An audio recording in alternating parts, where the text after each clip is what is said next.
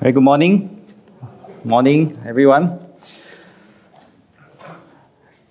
Now, let me begin by giving us a very quick lesson on buying reusable plastic water bottles. All right. Now, for certain kinds of plastic, not all kinds of plastics, we should buy these kinds that are BPA free. I have them up on the screen. Like I said, not all kinds of plastic bottles are poisonous or harmful and contain this bad substance, BPA. But for certain water bottles that are reusable, you should buy those that are BPA free. So BPA stands for bisphenol A, an industrial chemical that has been used to make certain plastics since the 1950s. And exposure to BPA is a concern because of the possible health effects on the brain and prostate glands of fetuses, infants, and children. And so if you're buying those reusable water bottles, please buy those that are BPA free. And I have no fee from any of the plastic water bottle makers, right, for this announcement. But I decided to use that as an introduction to this sermon, but with a twist. Because for our case, this morning or sermon, BPA free doesn't stand for bisphenol A, but really BPA stands for building prayer altars. To build prayer altars. Our scripture text is Genesis chapter 35, verses 1 to 15, where Jacob once again encounters God. So let me read the word of God to us. Then God said to Jacob, "Go out to battle and settle there and build an altar there to God who appeared to you when you were fleeing from your brother Esau." So Jacob said to his household and all who were with him, "Get rid of the foreign gods you have with you, and purify yourselves and change your clothes. Then come, let us go up to Bethel, where I will build an altar to God who answered me in the day of my distress, and who has been with me wherever I have gone." And so they gave to Jacob all the foreign gods they had, and the rings in their ears, and Jacob buried them under the oak at Shechem. And then they set out, and the terror of God fell on all the towns all around them, so that no one pursued them. Verse 6, Jacob and all the people with him came to Luz, that is Bethel, in the land of Canaan. And there he built an altar, and he called the place El Bethel, because it was there that God revealed himself to him when he was fleeing from his brother Esau. Right? So let's skip verse 9. After Jacob returned from Padan Aram, God appeared to him again and blessed him. And God said to him, your name is Jacob, but you will no longer be called Jacob. Your name will be Israel. So he named him Israel. And God said to him, "I am God Almighty, be fruitful and increase in number. A nation and a community of nations will come from you, and kings will be among your descendants. The land I gave to Abraham and Isaac, I also give to you, and I will give this land to your descendants after you." Then God went out from him at the place where he had talked with him. Jacob set up a stone pillar at the place where God had talked with him, and he poured out a drink offering on it. He also poured oil on it. Jacob called the place where God had talked to him Bethel. This is the word of God. Come, let us pray. Lord, we thank you once again as we study the life of Jacob. And we see how he has built altars to remember you, to give thanks to you, to praise your name. We pray, O Lord, today as we go into a very practical teaching session, what it means to build prayer altars in our lives. That, Lord, indeed, your Holy Spirit will enable us to do so. In Jesus' name we pray. Amen. Now, years ago, I approached a prominent Christian figure, a pastor figure in our Singapore Christian scene, and asked this pastor to mentor me in the area of prayer. So, you see, actually, it's pretty easy to equip yourself in the area of Bible study. There are tons of materials out there for you to learn how to do a better Bible study. Right? For those of you who even want to study the Bible a lot deeper, you can even sign up for a Bible school, to attend a program on Bible study. But prayer is one of those areas, right? It's very hard, to just read about it and grow in it. Unlike Bible study, you can read, you can study, and you can grow in it. But prayer is one of those areas like swimming, cycling. You can read a lot about it, but unless you're in the pool, unless you get onto the bicycle, it's really hard for you to grow and improve in that skill, in the area. For example, hearing God's voice in prayer. It's something that you need to immerse yourself in with fellow brothers and sisters in Christ to teach you what it means to sharpen you whether you're hearing God's voice correctly for yourself. So that's why I approached this so-called famous pastor for tutelage. I was hoping to join him in his prayer sessions so that I can learn to grow practically from experience, to catch a godly person in prayer and then learn and grow from there. Unfortunately, the answer came back from this pastor was no, and I can completely understand the reasons why. And so, in the end, in God's providence, I learned the area of prayer, not at the feet of a Christian master, as it were, but through brothers and sisters in Christ here at Ang Mo Kio Methodist Church. So I asked this pastor for tutelage when I was still a theological student. But God has His plans. I learned and grew a lot in the area of prayer through being here with all of you here at Ang Mo Kio Methodist Church. I see that also as a prophetic picture. Maybe it's also God's grace for all of us, that actually we don't need some master to teach us in the area of prayer. We just need each other.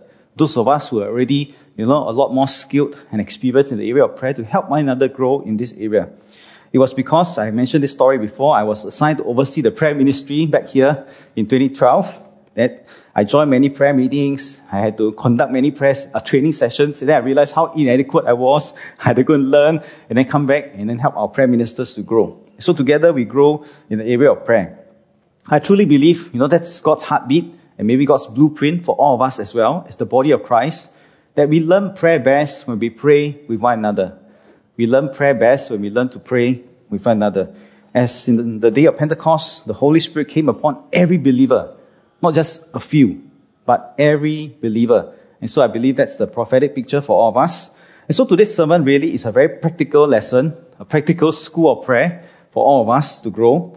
So I will just briefly teach from the text. I want to spend more time in actual prayer so that we can learn and grow together.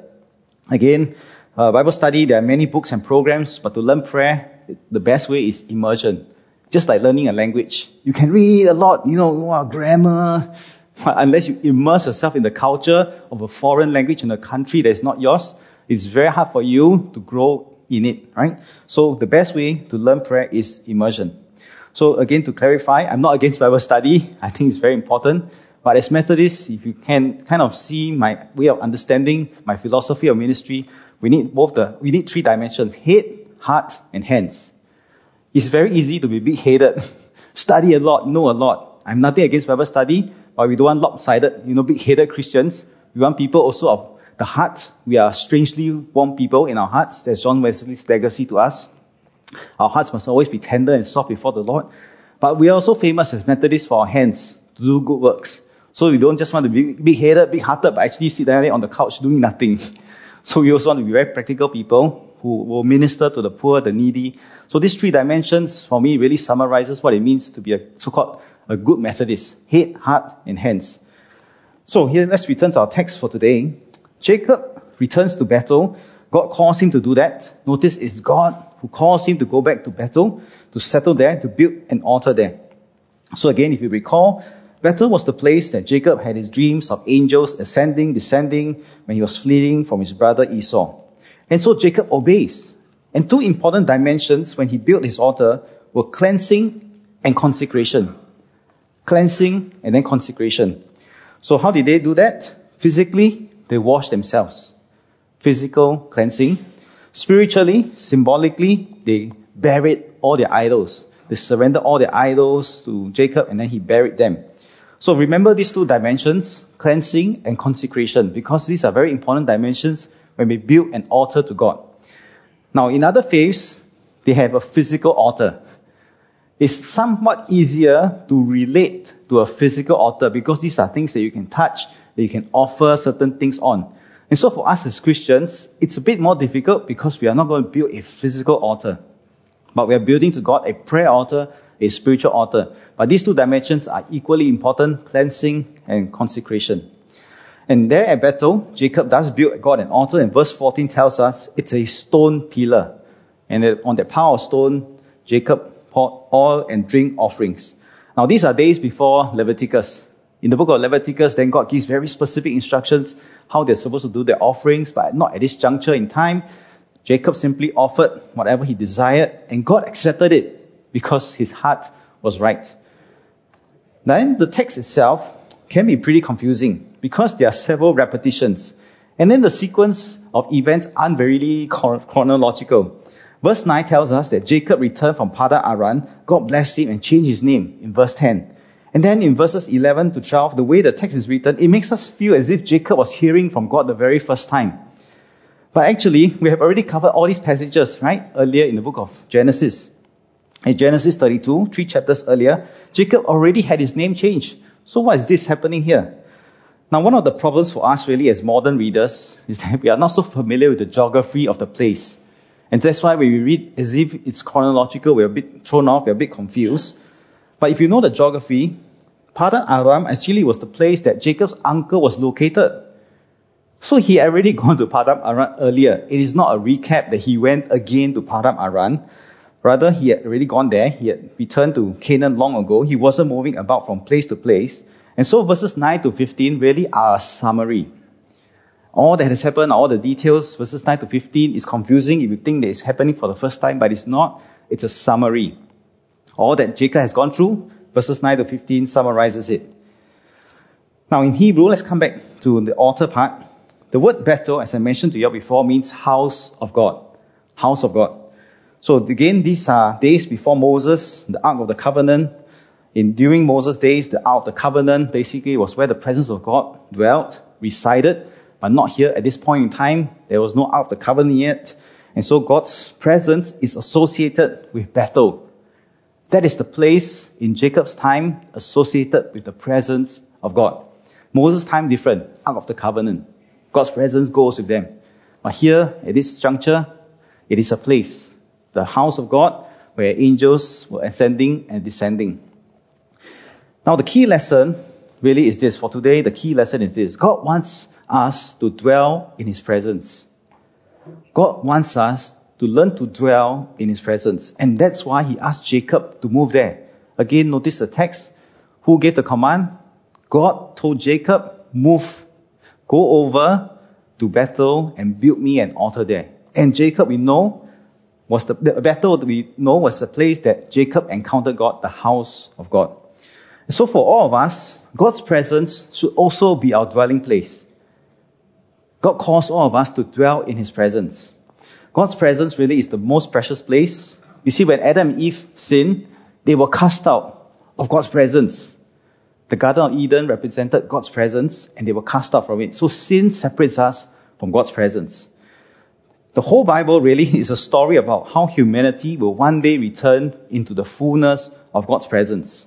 Moses understood the great significance of God's presence. When God was angry, the Israelites were building a golden calf. Moses interceded. God relented. God Himself said, however, I will send my angel to bring you into the promised land, but I will not go with you. My presence will not go with you. And that's when Moses interceded and he said to God, verse 15 and 16 of Exodus 33, God, if your presence does not go with us, do not send us up from here. How will anyone know that you are pleased with me and with your people unless you go with us? What else will distinguish me and your people from all the other people on the face of the earth? So Moses understood the most important dimension is God's presence. Jesus' incarnation is the greatest expression of God's desire to dwell with us. Why did Jesus come? Not just to die for our sins, but to dwell with us. Right? So His death, resurrection, ascension also provide the way for us back into God's presence. So really that is God's desire. And in the final book of the Bible, Revelation, we see God's presence come on earth. And then we will be with God forever. So this whole theme from book of Genesis all the way to Revelation is about God's presence. God wants to dwell with us. And we are supposed to dwell with Him forever. So Christians, all of us, are meant to dwell in God's presence. And the reason actually is very simple. Children of God should always be living in the presence of their Father, our Heavenly Father in heaven, right? We know this at a human level. Every child has a right to a good family, where good parents are around. Children should be brought up in the love and care of their parents. That is so human, we understand it. And it is true as well for us at a spiritual level. God wants us to dwell with Him, to learn to dwell in His presence. And that's why today I want to teach on a very practical lesson on building prayer altars. Because Jacob built altars to God, today's lesson for us is not a physical altar, but a prayer altar. And that will help us to grow, to learn to dwell in God's presence more. But before that, I think we need to answer a very legitimate question. But isn't God everywhere? Isn't God already everywhere? Isn't His presence already everywhere? So aren't we already dwelling in God's presence? Well, the answer is yes and no. Yes, indeed, God is everywhere. He is everywhere. Yet we also know from the Bible that we don't yet experience the fullness of God's presence. We don't yet experience the fullness of His presence here on earth. Because the Bible tells us in the book of Revelation of a future day when God's presence will fully be with us. Do we dare to say we have experienced that already, that fullness of that reality? No. Yet at the same time, is God everywhere? Yes. So, is God everywhere? Yes and no. Right? So, a better way perhaps to describe what I'm going to teach us is really to become more aware of God's presence. I'm going to say it slower here so that we understand it. To become more aware of God's presence, which is already with us. Yes, He's already with us, but we're not aware of it, so we need to learn to become aware of that. Yet, at the same time, we are building a prayer altar because it's an express desire on our part. We welcome Him to come in the fullness of His return. Again, is God's presence everywhere? Yes and no. And so He's everywhere, so we need to learn to be aware of His presence that is already with us. And yet, because it is not full, we need to hunger and welcome more of His presence in our lives. But this statement, right, is such a mouthful. You cannot always be saying, let us learn to become more aware of God's presence and welcome the fullness of His return. So, summarize is dwell in God's presence. But actually, that's what I'm trying to say. When I say let's learn to dwell in God's presence, this is what I'm really meaning. Alright? So I'm not teaching us today some kind of magic or some kind of supernatural method that this is the only way for us to welcome God's presence or to become more aware of His presence. Right? So this is not the only way. I may say again, it is not the only way, but it is one way. At the same time, we need to understand we cannot manipulate God by our human effort. It's not like you do certain things, A, B, C, D, then God will definitely must do, you will definitely be able to get God to come in our presence or we be more aware of Him. So, nonetheless, it is based upon the firm biblical understanding that God's desire is to dwell with us. And so, BPA, Building Prayer Altars, BPA, becomes our response to His desire. So it is God who has this desire first, and so BPA becomes our response to His desire. Remember, it's not the other way around. God, I'm going to manipulate by doing this BPA so that you come to my life. No. It is God who has taken initiative. Now we are responding to Him. Dwelling in God's presence is to learn to become more aware of His presence, which is already with us, and yet not fully with us, and we long for more. Now, if you're wondering if the New Testament, there is the basis for this. It's Hebrews chapter 13, verses 10 and 15. Let me read to us Hebrews chapter 13, verse 10. We have an altar from which those who minister at the tabernacle have no right to eat. So here the author of the book of Hebrews says, the Old Testament, the priests, they eat at the tabernacle. And so they eat of the offerings, the extra stuff that come from the people's offerings. But for us as New Testament believers, we have a new altar. And this altar is not a physical altar. It is a spiritual altar. And then at verse 15 it says, through Jesus, therefore, let us continually offer to God a sacrifice of praise. In the past, they offered animals, goats, bulls, the blood of animals. But now because of Jesus, He's the perfect offering. We don't offer animals anymore, but we offer a sacrifice of praise. The fruit of lips that openly profess His name. Now this verse is very important because building prayer altars require us to profess His name, to open our lips, to have a sacrifice of praise. As you will understand later on why it is a sacrifice of praise, when it takes time and effort to praise God with our mouths praying aloud. So again, in the Old Testament, they used an altar of stones, physical altar. During the days of Moses, they had a portable brazen altar. In the days of Solomon, they had a huge altar as well for sacrifices. But for us as New Testament believers, the altars that we build are not physical, they are spiritual. In fact, the Bible tells us we are now the temple of the Holy Spirit. All of us, individuals as well as the body of Christ. And so again, Hebrews chapter 13 tells us to offer to God a sacrifice of praise.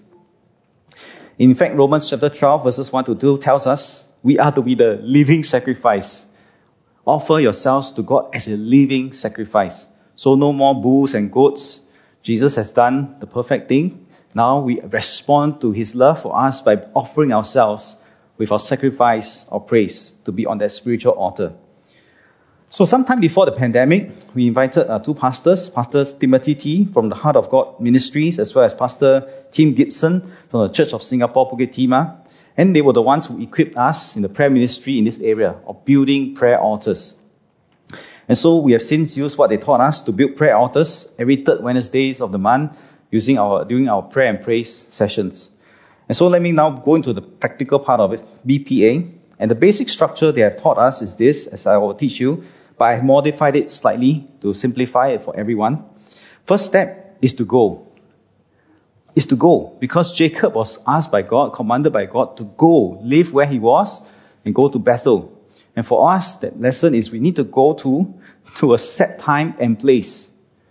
To go from the comfort of our homes to a time and place we won't be easily distracted and lulled back into sleep. It's so easy to go back to sleep, right, when you're on your bed. That's why corporate worship is so important. And I know I'm preaching to the choir here because you are here. But a changed environment really helps all of us to focus. Somewhere different from our usual time, our bed, our house. So coming together will help us be more focused. So first step in building a prayer altar is to go. Second step they taught us was to read the word. And in this case, it is not just visually reading, it is declaring reading aloud chunks of scriptures, to recite the word of God aloud. And they taught us, they recommended reading huge chunks of scriptures. You want to guess how many chapters of Bible they asked us to read? Aloud? 10. Wow. To be honest, that's really a lot. That's why they taught us you need to sacrifice 1 hour of your time. Because you will spend 30 to 40 minutes of that time just reading the scriptures aloud. No Bible study, just read it aloud. And according to their method, if you follow this method, you can finish the Old Testament once and the New Testament twice every year. Just reading 10 chapters aloud every day. But for today's purposes, we will just read one chapter. Otherwise, the service will never end. We will move on to the next service and they continue the prayer altar. But as we read this word of God aloud, two questions we should always be thinking about. Number one, what can I learn about God that I can praise Him more? What can I learn about God from the text that I'm reading that I can praise Him more? It's not about Bible study. If you don't understand the text, it's okay. As long as you can find out certain things about who God is, you can praise Him God more. Second question, what can I learn about myself that I need to repent of? So as you read the passage aloud, maybe God's Spirit will convict you or of certain areas in your life. So you need to be conscious of that sin or the weakness that God has highlighted to you. And these will come in again later, right? As we praise God, as we repent. Third step they taught us was to praise His name. To say, hallowed be God's name, to keep praising God's name, hallelujah, for who He is, so on and so forth. So remember Hebrews chapter 10 verse 15, through Jesus, let us continually offer to God a sacrifice of praise, fruits of lips that openly profess His name.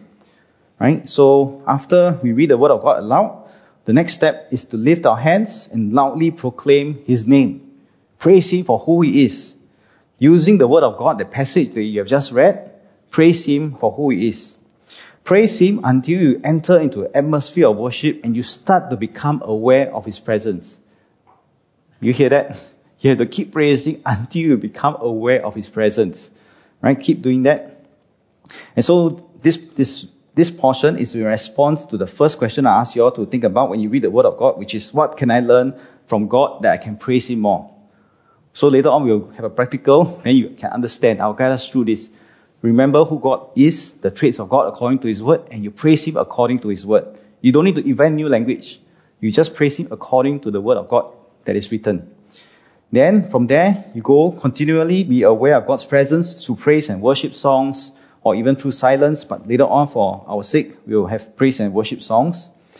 And then step number 4 really are multiple steps, but I have tried to modify them. Here, multiple steps, but I try to put them into various things that can possibly happen in prayer. So the first thing that can possibly happen is personal repentance and consecration. Personal repentance and consecration. Again, look at Jacob's account. He and his family were cleansed and then consecrated. They had to say no to the foreign idols in their lives and say yes to God. And this is where we respond then to the second question. What can I learn about myself that I need to repent of? So we praise God for who He is, and then we consecrate ourselves, we repent of things in our lives that God has pointed to us we need to change. And there, in our course 3 years ago, Pastor Gibson taught actually a very systematic cleansing and consecration of our eyes, our ears, our mouth, our hands, our hearts, our bodies, spirit, soul, and so on and so forth. So I will guide us through this portion later on. And then they also talk about praying in the Spirit. Pray for a fresh infilling of God's Spirit. If you have the gift of tongues, this is where you can also exercise the gift to pray in the Spirit. And then we also have intercession. As we go through repentance, consecration, praying in the Spirit, we're learning to tune ourselves to God's Spirit, to what God wants to say, wants to intercede for the world. Remember, Jesus is always interceding for the world. So as we come into His presence, we get to hear His heart. And then when we hear His heart, we begin to pray what is on His heart, and we begin to intercede like He does.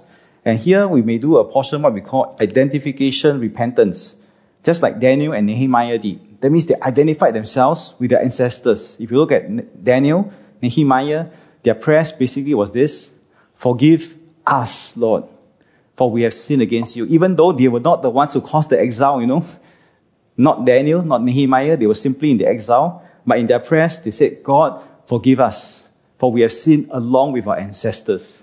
So that's called identification, repentance. You may not have sinned, but if God places upon your heart that you want to He wants you to identify with a certain group of people who have sinned, you join Him. Say, God, forgive us. For we have also done certain wrong things, just like my generation did. You may not be the one who has done it, but you identify yourself with your generation, or whatever God identifies or places upon your heart. Subsequently, the other things that can possibly happen include declaration and decree. So we hear from God, not just to intercede, but to declare. Certain things we declare and decree in the spiritual realm, it will happen. We can also make a covenant with God. God calls us into a deeper communion with Him. We remain in His presence. He wants us to fellowship with Him. Sometimes we don't need to pray. We simply just stay there in His presence to be with Him in His Spirit, in our spirit with His Spirit. And other times, God, gives us a fresh mission and mandate. Don't be surprised if He gives you a new purpose or mission in your life. I want you to do certain thing. In the prayer time, it may not happen every day, but sometimes He may tell you, God, I want you to do this. Change, right? To do something else in your life. Whatever it is, we must be open to God's Spirit. So these are the few things that can potentially happen in the time of prayer. So these are all elaborations of point number 4. Now here is the very basic 4 structure when we build prayer altars to the Lord. Go. Have a set time and place. Right? The church is a corporate prayer altar. Second, read the Word of God aloud. Not just read with your eyes, read it aloud. Third, praise Him according to His Word. You don't need to invent new things.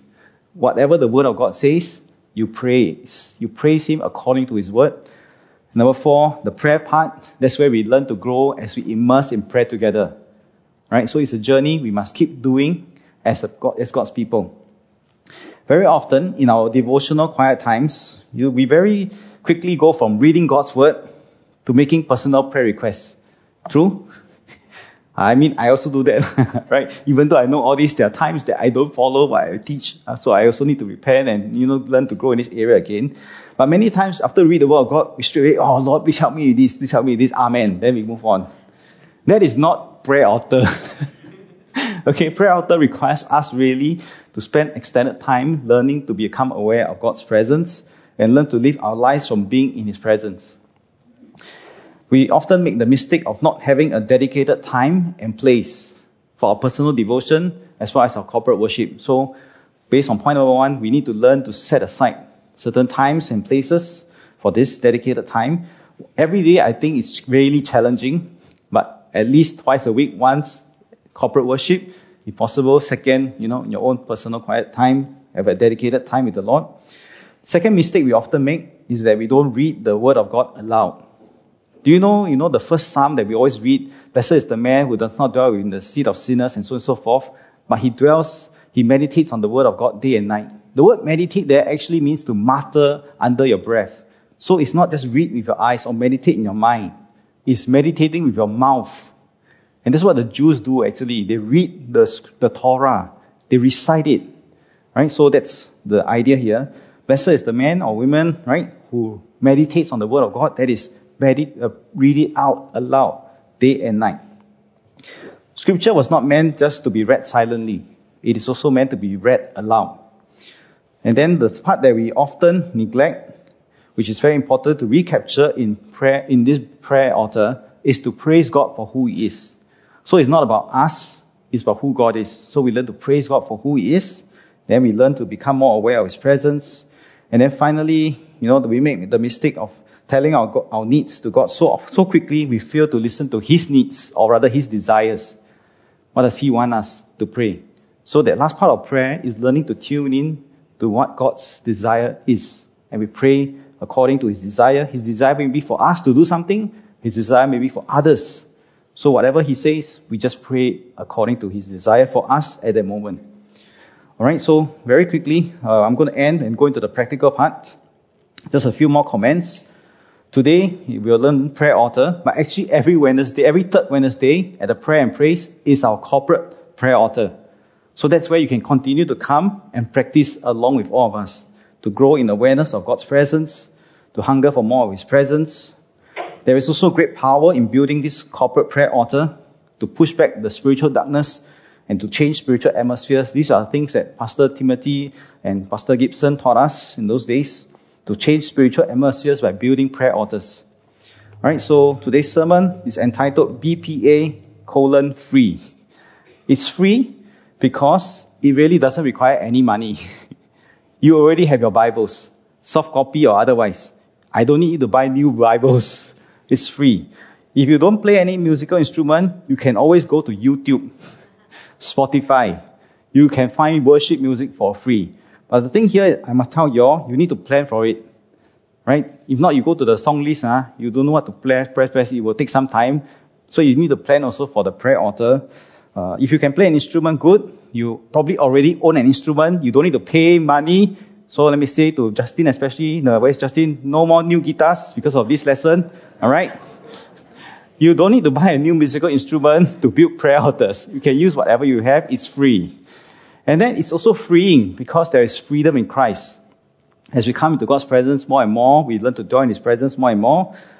We learn that there's really freedom in God's presence. John chapter 8, I'll close with this scripture text and then we'll go into the practical part of it.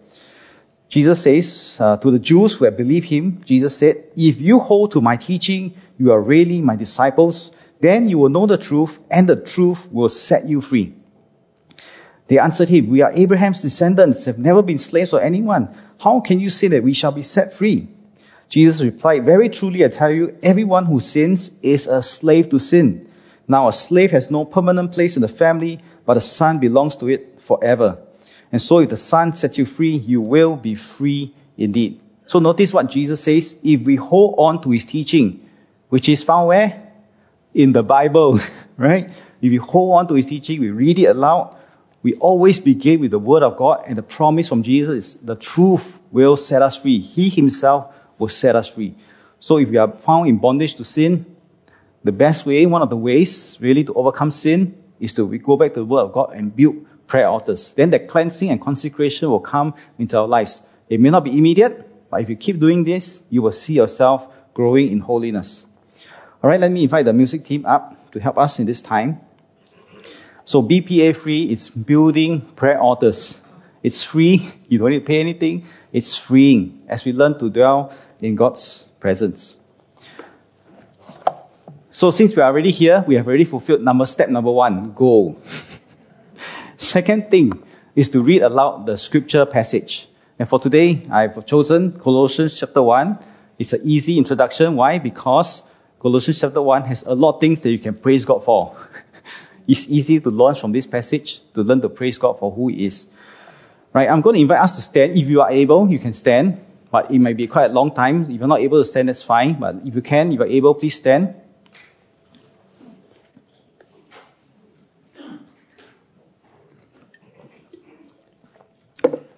Okay, so this is where we will read the Word of God aloud together. Alright? Along the way, if you feel like you want to sit down, please feel free to do so. If you feel like you want to kneel instead, also feel free to do so. Together, Paul, an apostle of Christ Jesus, by the will of God, and Timothy, our brother, to God's holy people in Colossae, the faithful brothers and sisters in Christ, grace and peace to you from God our Father. We always thank God, the Father of our Lord Jesus Christ, when we pray for you, because we have heard of your faith in Christ Jesus and of the love you have for all God's people. The faith and love that spring from the hope stored up for you in heaven, and about which you have already heard in the true message of the gospel that has come to you. In the same way, the gospel is bearing fruit and growing throughout the whole world, just as it has been doing among you since the day you heard it and truly understood God's grace. You learned it from Epaphras, our dear faithful servant, who is a faithful minister of Christ on our behalf, and who also told us of your love in the Spirit. For this reason, since we have heard of you, we have not stopped praying for you. We continually ask God to fill you with the knowledge of His will through all the wisdom and understanding that the Spirit gives, so that you may live a life worthy of the Lord and please Him in every way, bearing fruit in every good work, growing in the knowledge of God, being strengthened with all power according to His glorious might, so that you may have great endurance and patience, and giving joyful thanks to the Father who has qualified you to share in the inheritance of His holy people in the kingdom of light. For He has rescued us from the dominion of darkness and brought us into the kingdom of the Son He loves, in whom we have redemption, the forgiveness of sins. The Son is the image of the invisible God, the firstborn over all creation. For in Him all things were created, things in heaven and on earth, visible and invisible, whether thrones or powers or rulers or authorities, all things have been created through Him and for Him. He is before all things, in Him all things hold together. And He is the head of the body, the church. He is the beginning and the firstborn from among the dead, so that in everything He might have the supremacy. For God was pleased to have all His fullness dwell in Him, and through Him to reconcile all things to Himself, whether things on earth or things in heaven, by making peace through His blood shed on the cross. Once you were alienated from God and were enemies in mind because of your behavior, but now He has reconciled you by Christ's physical body through death to present you holy in His sight, without blemish and free from accusation. If you continue in your faith, established and firm, and do not move from the hope that held out in the gospel. This is the gospel that you have heard, that has been proclaimed to every creature under heaven, on of which I, Paul, have become a servant. Now, I rejoice in what I am suffering for you, and I fill up in my flesh what is still lacking in regard to Christ's afflictions for the sake of His body, which is the church. I have become its servant by the commission God gave me to present to you the word of God in its fullness. The mystery that has been kept hidden for ages and generations, but is now disclosed to the Lord's people. To them, God has chosen to make known among the Gentiles the glorious riches of this mystery, which is Christ in you, the hope of glory. He is the one we proclaim, admonishing and teaching everyone with all wisdom, to present everyone fully mature in Christ. To this end, I strenuously contend all the energy Christ so powerfully works in me. So this is the word of God. We pray. We are now going to get Justin to help us to begin to focus. you turn to your own Bibles, we'll praise God for who He is. Verse 15, for example, the Son is the image of the invisible God, so and so forth. All those verses, you begin to pray out aloud and to praise God's name. But let's focus with this song first. We sing Highest Place. Highest Place. Let's give God the highest place, the preeminence that Christ deserves. We place you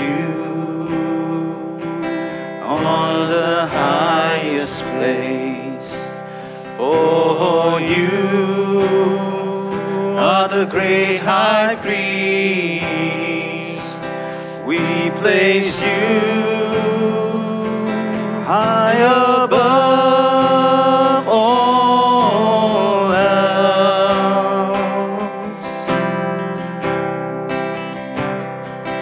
and we come to you and worship at your feet. We sing this song again. We place God at the highest place.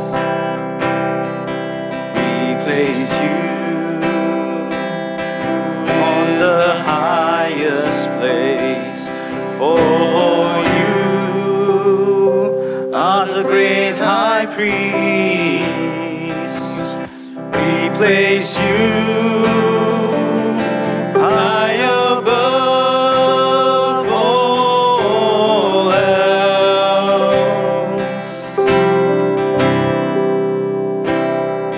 and we come to you worship at your feet. So let's do step number 3 now, to praise God, to hallow His name. I invite you to just read your own Bibles. I'm going to switch on my mic in a while. You just read, verses 15 to 18 or so and so forth as the Spirit leads you.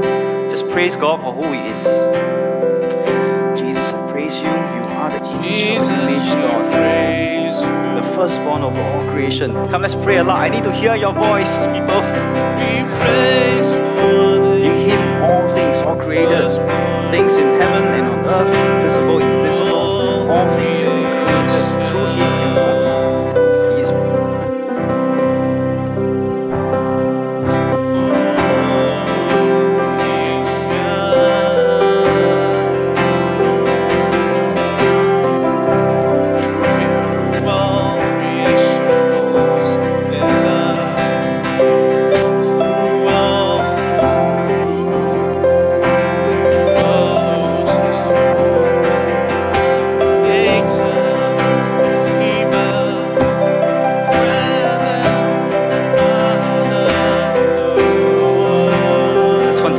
Lift Him up.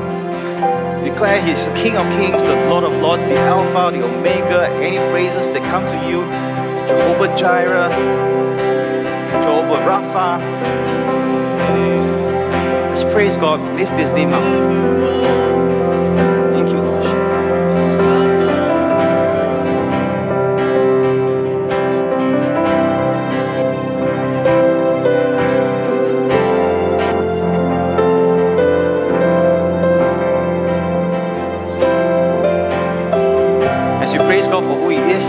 Remember, I asked us to look at two questions. Who can we praise God for? The second thing is the idea of repentance, consecration. So I'm going to guide us through the time of consecration. And after that, Pastor Emmanuel will pray in the Spirit. As God deposits new things in our hearts, we intercede according to the Spirit's leading. And so, Lord, as you have taught us today, hear from the word how Jacob consecrated and cleansed his family.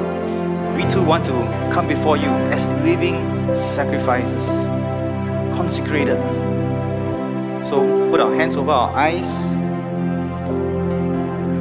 Lord, we consecrate to you our eyes. Protect our eyes to look at things that are good. We repent of things that have taken away our attention from you. Lord, we consecrate and cleanse to you our ears. We ask for your cleansing.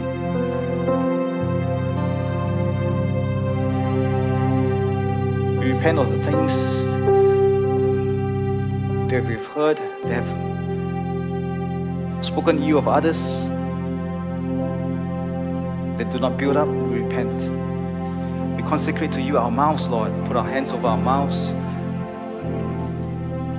We repent of things we have spoken out of anger, out of jealousy, out of envy, out of ill intention. We ask for cleansing, that we may declare your praise and live our lives, our mouths especially, according to our profession, so that in one mouth we will not on one hand praise you, on the other hand curse others. We consecrate to you our hands, Lord, and our feet. Put our hands and feet to your kingdom's purposes. We consecrate now our hearts, our soul, our spirit to you.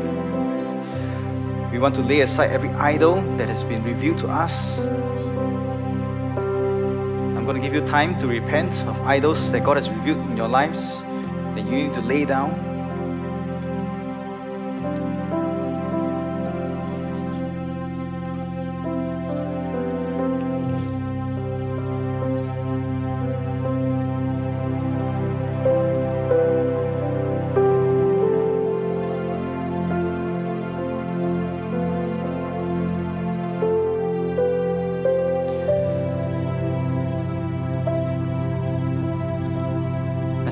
More aware, let's learn to grow in awareness of God's presence.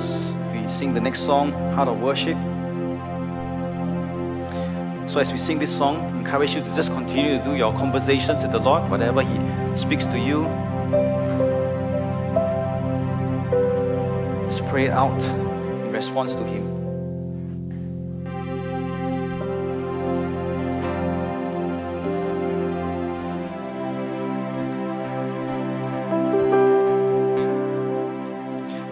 Music fades and all is stripped away, and I simply come,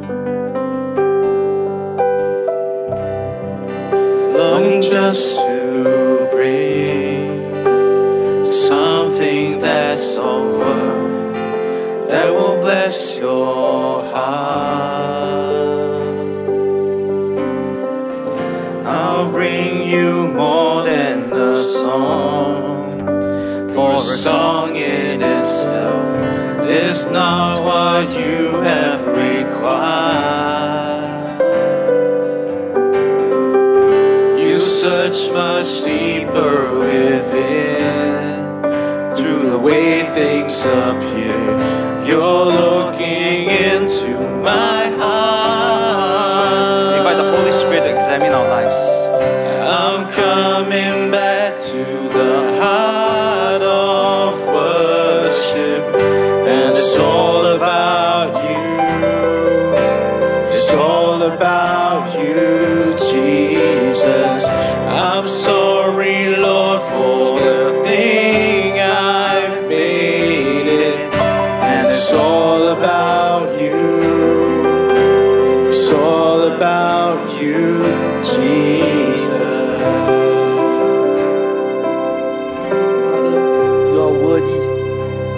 Father, you're worthy of our worship. You're worthy of our praise. You're worthy of our whole being. So Lord, we want to lift your name on high, to declare who you are. You're the God of our lives. You're the Lord of our lives.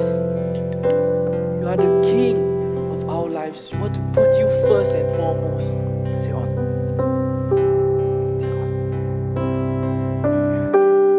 Lord, we want to give you thanks and praise.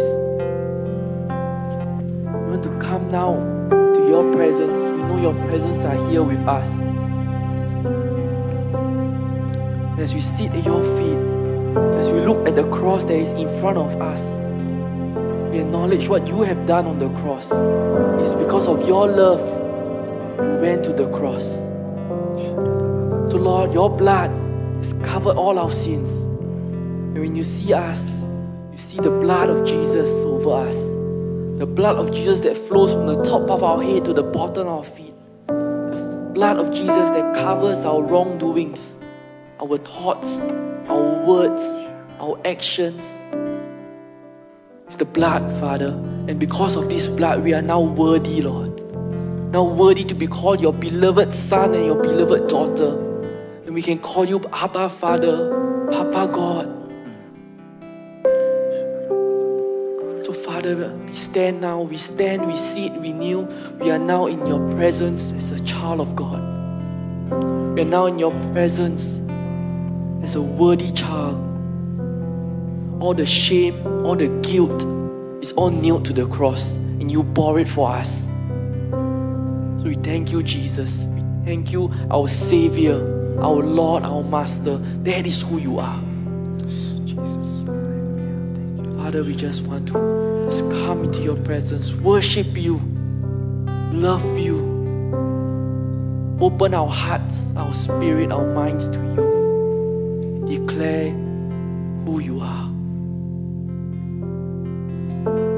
So let us sing this song, Heart of Worship, again. So we now stand as worthy beings under a worthy God.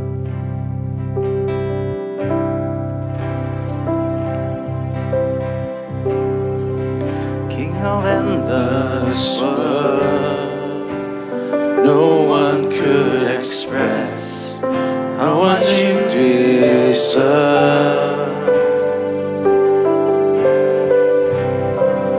The one we can put, all I have is yours, every single breath.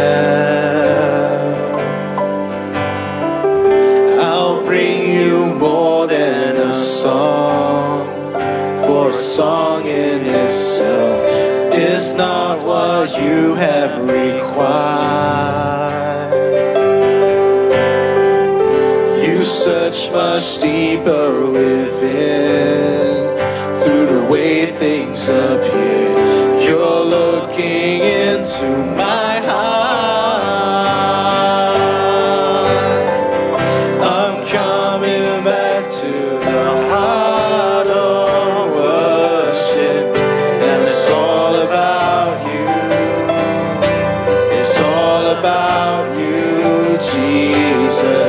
I'm sorry, Lord, for the thing I've made it.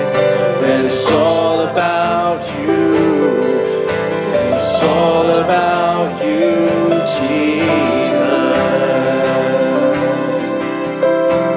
Jesus, it's all about you. Thank you, Jesus, for going to the cross. Thank you for loving us first and foremost. The Lord, it's our desire to love you more, to come to your presence, to set aside time, to praise your name, to worship you. So Lord, as we continue our worship, we look to you, our Lord Jesus, Savior,